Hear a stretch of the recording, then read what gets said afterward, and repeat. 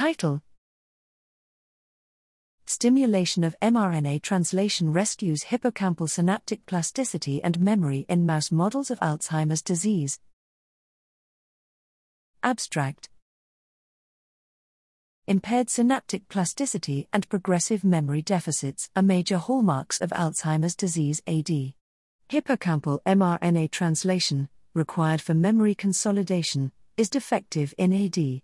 Here, we show that genetic reduction of the translational repressors, fragile X messenger ribonuclear protein, FMRP, or eukaryotic initiation factor 4E, I4E, binding protein 2, 4EBP2, ameliorated the inhibition of hippocampal protein synthesis and memory impairment induced by AD-linked amyloid B oligomers, ABOS, in mice. Furthermore, systemic treatment with 2R, 6R, hydroxynorketamine, HNK, an active metabolite of the antidepressant ketamine, prevented deficits in hippocampal mRNA translation, long-term potentiation, LTP, and memory induced by ABOS in mice.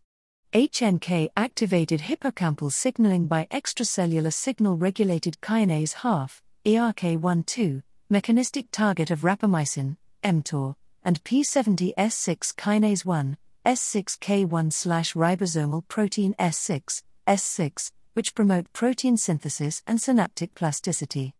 S6 phosphorylation instigated by HNK was mediated by mTOR in hippocampal slices, while rescue of hippocampal LTP and memory in HNK-treated ABO-infused mice depended on ERK1/2 and, partially, on TOC1.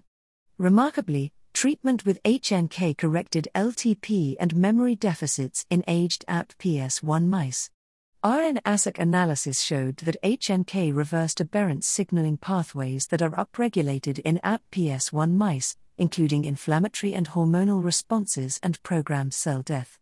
Taken together, our findings demonstrate that upregulation of mRNA translation corrects deficits in hippocampal synaptic plasticity and memory in AD models. The results raise the prospect that HNK could serve as a therapeutic to reverse memory decline in AD.